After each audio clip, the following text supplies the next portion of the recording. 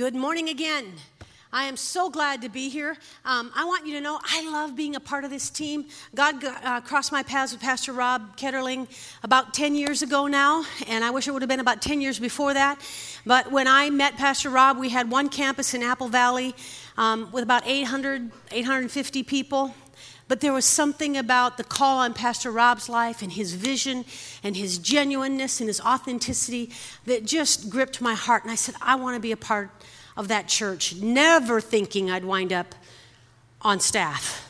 Just that I've grown up in the business world. I've always had a teaching call on my life. I always taught the gospel, but I never saw myself going full-time into ministry, and now here I is. So you're stuck with me this morning.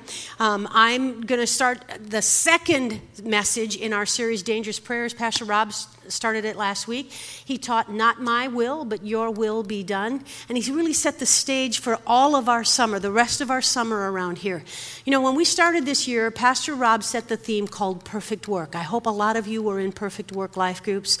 The whole goal was to help us grow in Christ, to help us mature in Christ, not just barely get by in Christ, but Pastor Rob's vision is to have us thrive and flourish in our relationship with Jesus Christ. So this whole year is about that. And this series, Dangerous Prayers, is about turning up the heat in our prayer life. Because if you're anything like me, yes, I'll admit this even as a pastor, there are times my prayer life can get just a little boring. You're all looking at me like that doesn't happen to you. Come on. Right? We're human. Even the disciples who were with Jesus when he was praying powerful prayers, even they fell asleep.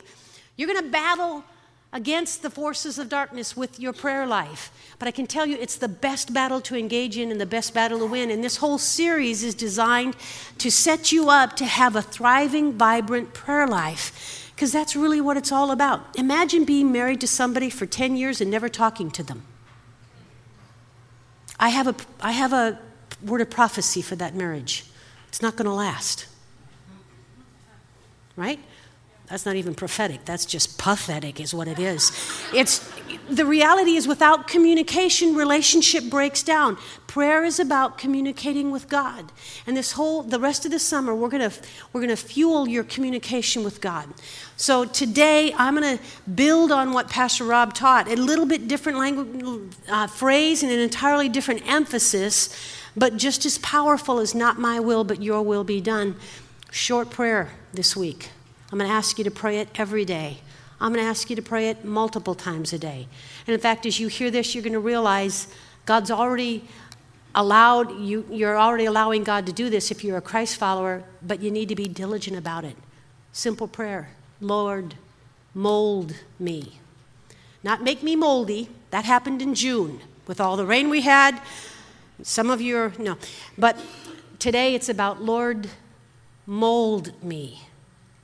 Make me who you want me to be. And this comes out of the book of Jeremiah. But before we read the first verse in Jeremiah, I want to set the stage a little bit.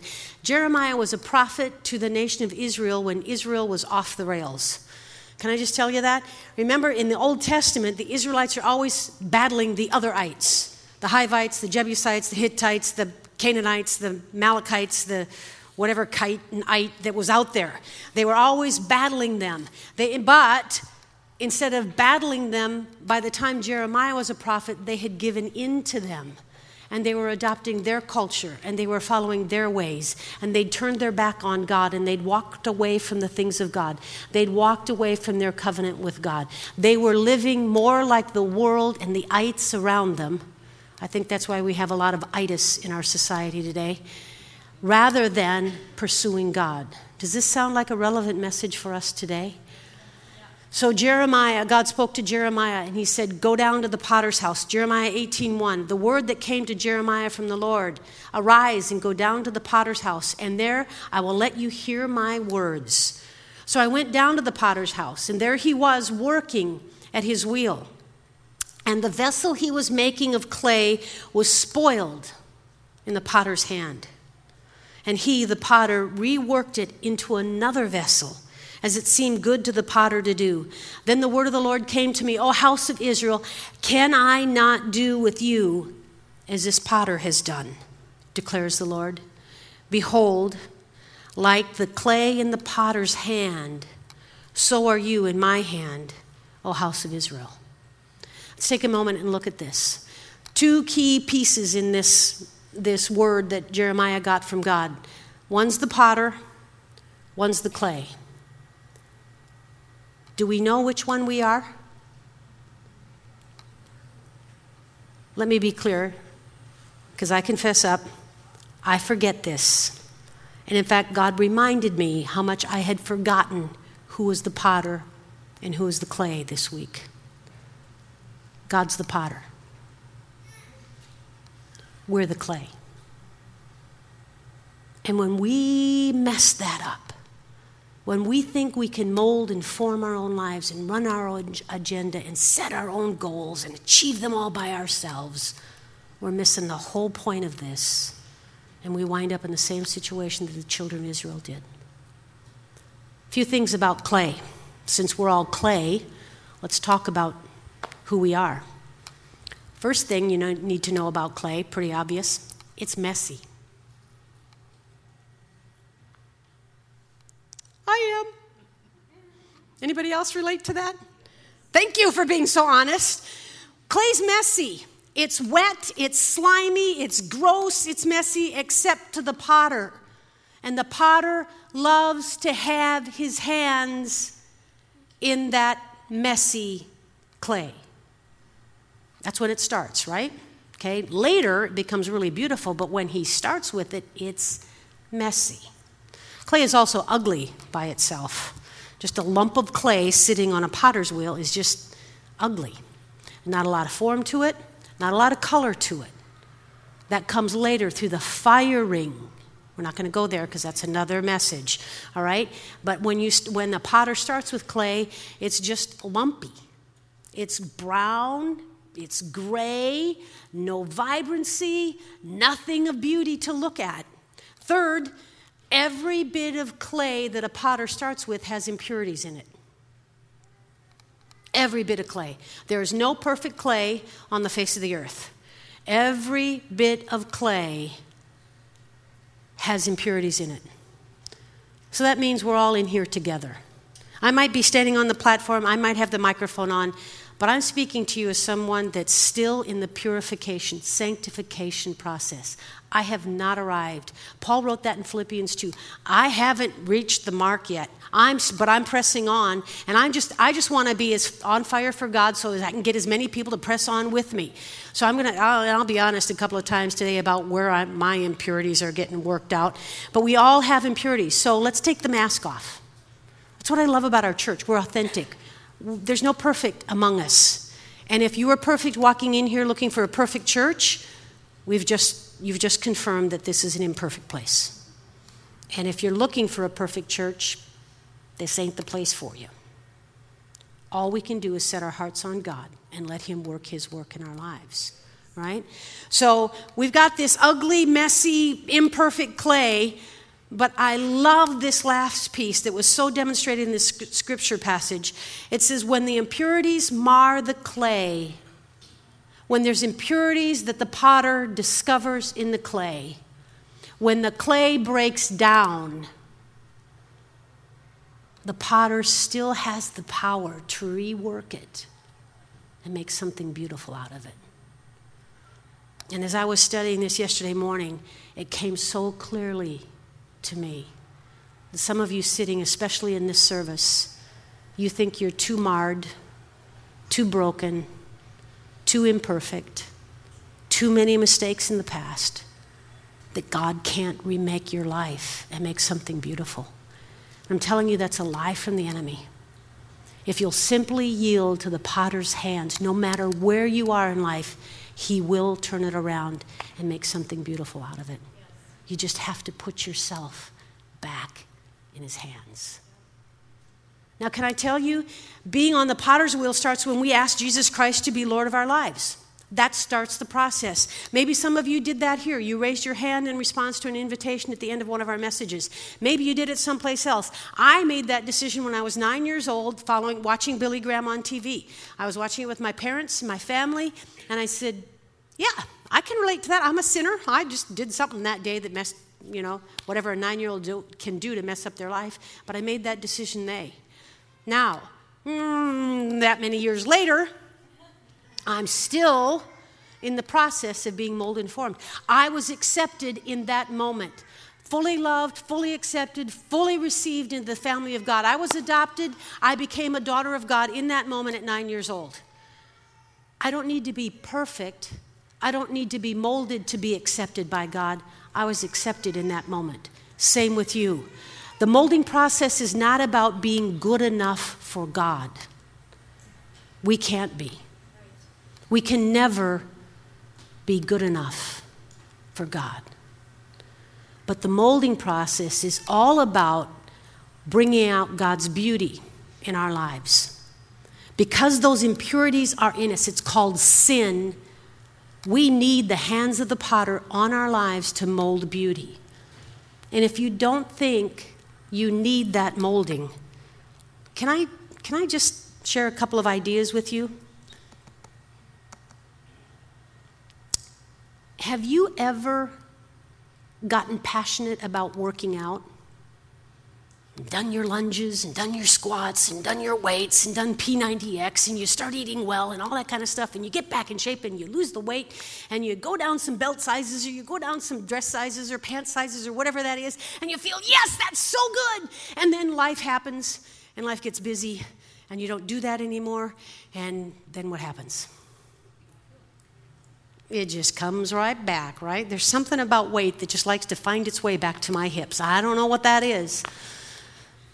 Unless we keep pressing toward health and wholeness, all the other stuff just kind of comes into our heart, into our lives. Another example. Anybody go to Home Depot this year and buy a bag of weed seed? But did anybody have weeds in their flowers or weeds in your lawn? Anybody plant dandelions this spring hoping for a full crop of dandelions? We just don't do that, right? It's just there.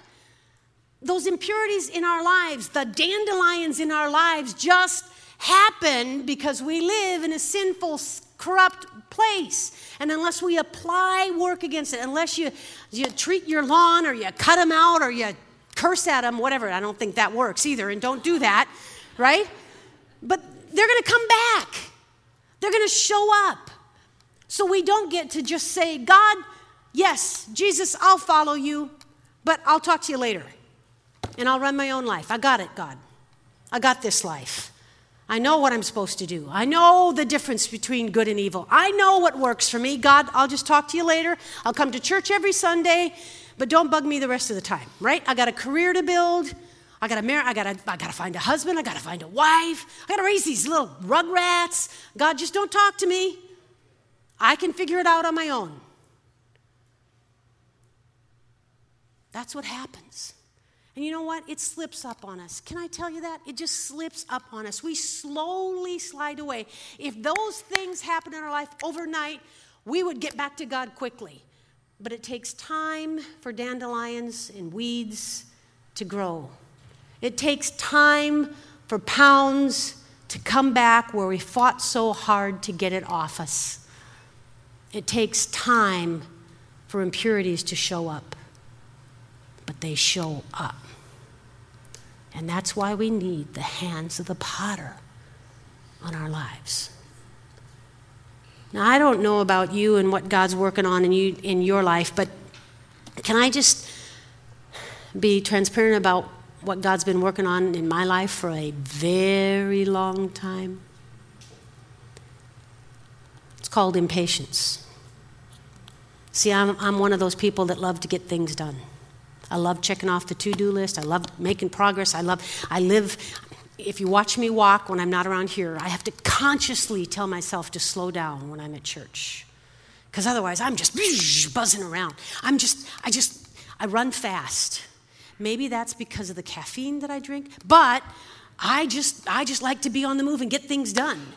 You know? Now don't judge me, because I'm going to tell you a story. But God's been dealing with me. He said, Lindsay, if love is patient, then what is impatience? Yeah, he kind of took me out at the knees many years ago about that. See, I've been on a journey with my elderly parents for about the last 10 years. Their health has changed over time. My father went home to be with Jesus last year. I still have my mom. She's 92. Love her dearly, and I prioritize time with her because I just don't know how much time I have left. So Friday morning, I got up and studied this message. God, mold me. I was praying, God, mold me. God, help me to be a more patient, kind, gentle, because those don't come naturally to me. Help me to do that, Jesus. And see, he's been using mom and dad as a tool in my life now for over a decade to work that into me. So I took mom to lunch Friday at the original pancake house. She wanted pancakes and bacon. We got there at 1 o'clock. The restaurant closed at 2. I thought, no problem. At 2:30, we were still in the restaurant because mom was still munching on her pancakes and bacon. She just loves being out and watching all the people. But then all of a sudden she noticed that there were people that were leaving. And I'm like, yeah, Mom, not too many people left here. Restaurant closed at 2. Well, I'm still munching, I'm still eating. Guess what was going on in my heart? Come on, Mom. Now, I didn't act on it, but I did ask her repeatedly, Mom, are you done yet? And then about the 5th time, I asked her, Mom, are you done yet? I just heard God in my heart say, relax and be patient. And I'm thinking, and now you're going to want me to teach this message this weekend? God, you're not fair. And I realized in that moment, using my elderly mom, God had his hands on my life, working out what isn't Christ-like about me. And there was an air bubble of impatience, another one. I'm like, God, will you ever get done molding impatience out of me, molding me into the image of Christ? I'm beginning to find out this is a lifelong journey. And even in that moment, when it didn't feel good, I was thankful. Because you know what happened? I changed my attitude by the grace of God, and we had a really fun time the rest of the day. But I had to realize, how many times have I missed great moments with friends, with family? Maybe for you that are married, with your spouse, or if you have kids, maybe with your kids, just because we're so impatient. Yes, I am talking about 169 Monday through Friday morning. You know, let me read this. Oh man, this message keeps getting longer every time I teach it, so I better hurry on. 1 Peter 1 in the Message Bible. Look at this. It says, "Don't lazily slip back into those old grooves of evil, doing just what you feel like doing. You didn't know any better then, but you do now. As obedient children, let yourselves be pulled into a way of life shaped by God's life. A life energetic and blazing with holiness. You call out to God for help, and we should when we have trouble, and he helps. And he's a good father that way, but don't forget he's also a responsible father and won't let you get by with sloppy living." This last phrase is one of my favorites. Your life is a journey you must travel with a deep consciousness of God. You know, in our society, people love to compartmentalize things. Well, is a leader a good leader if in his private life he's a wreck? We debate that all day long. In the kingdom, there's no separation between public and private. There's no separation between sacred and secular. It is a life we must live with a deep consciousness of God in every area of life. At home, at work, in Target, on the freeway, with your mom eating pancakes and bacon for an hour and a half, Wherever you find yourself, God wants to have his hands on your life, molding you, shaping you, forming you. You see, I'm convinced that our prayer lives get really boring because we treat God like a to-do list. God, will you bless so-and-so? God, will you heal so-and-so? God, will you give me that money to pay that bill? God, can you give me a better promotion? God, can you do this for them? God, can you do that for them? God, if you just do that for them. God, God, do this. Parents, how good a relationship do you have with your kids when all your kids do is come to you and ask you for money? In fact, let me spin this just a little bit. Parents, I think your kids want your attention more than your money. They want your heart more than the things you can buy for them. Your spouse wants your heart more than what you can buy for him or her. The most valuable gift you can give someone you love is your presence.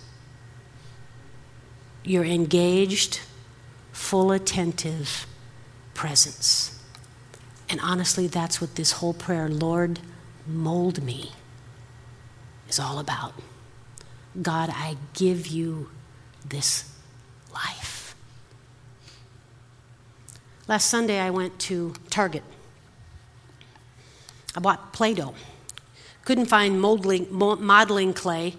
They either didn't have it or I wasn't looking good enough, and I thought that would be really messy if I had modeling clay up here. But I bought a pack of Play-Doh, and I opened the blue pack of Play-Doh last Sunday, and you can tell my Play-Doh modeling skills are really pitiful. That's the best heart I could come up with. And I left it out of the container all week long.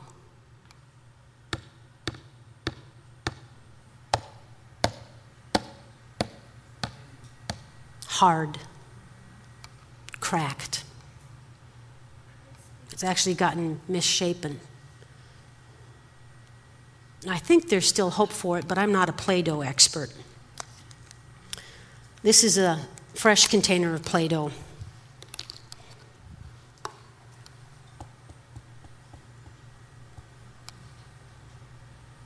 Moldable, pliable. This heart represents a life lived outside of God's hands, outside of God's molding, outside of God, make me more patient, make me more loving. God, I want to see the fruit of the Spirit in my life more than I want to see anything else. This heart says, God, I'm in your hands. Mold me into Christ-likeness. Now, I'm not a Play-Doh expert. Can you tell that? I'm really not good at this. I think a 3-year-old would be better.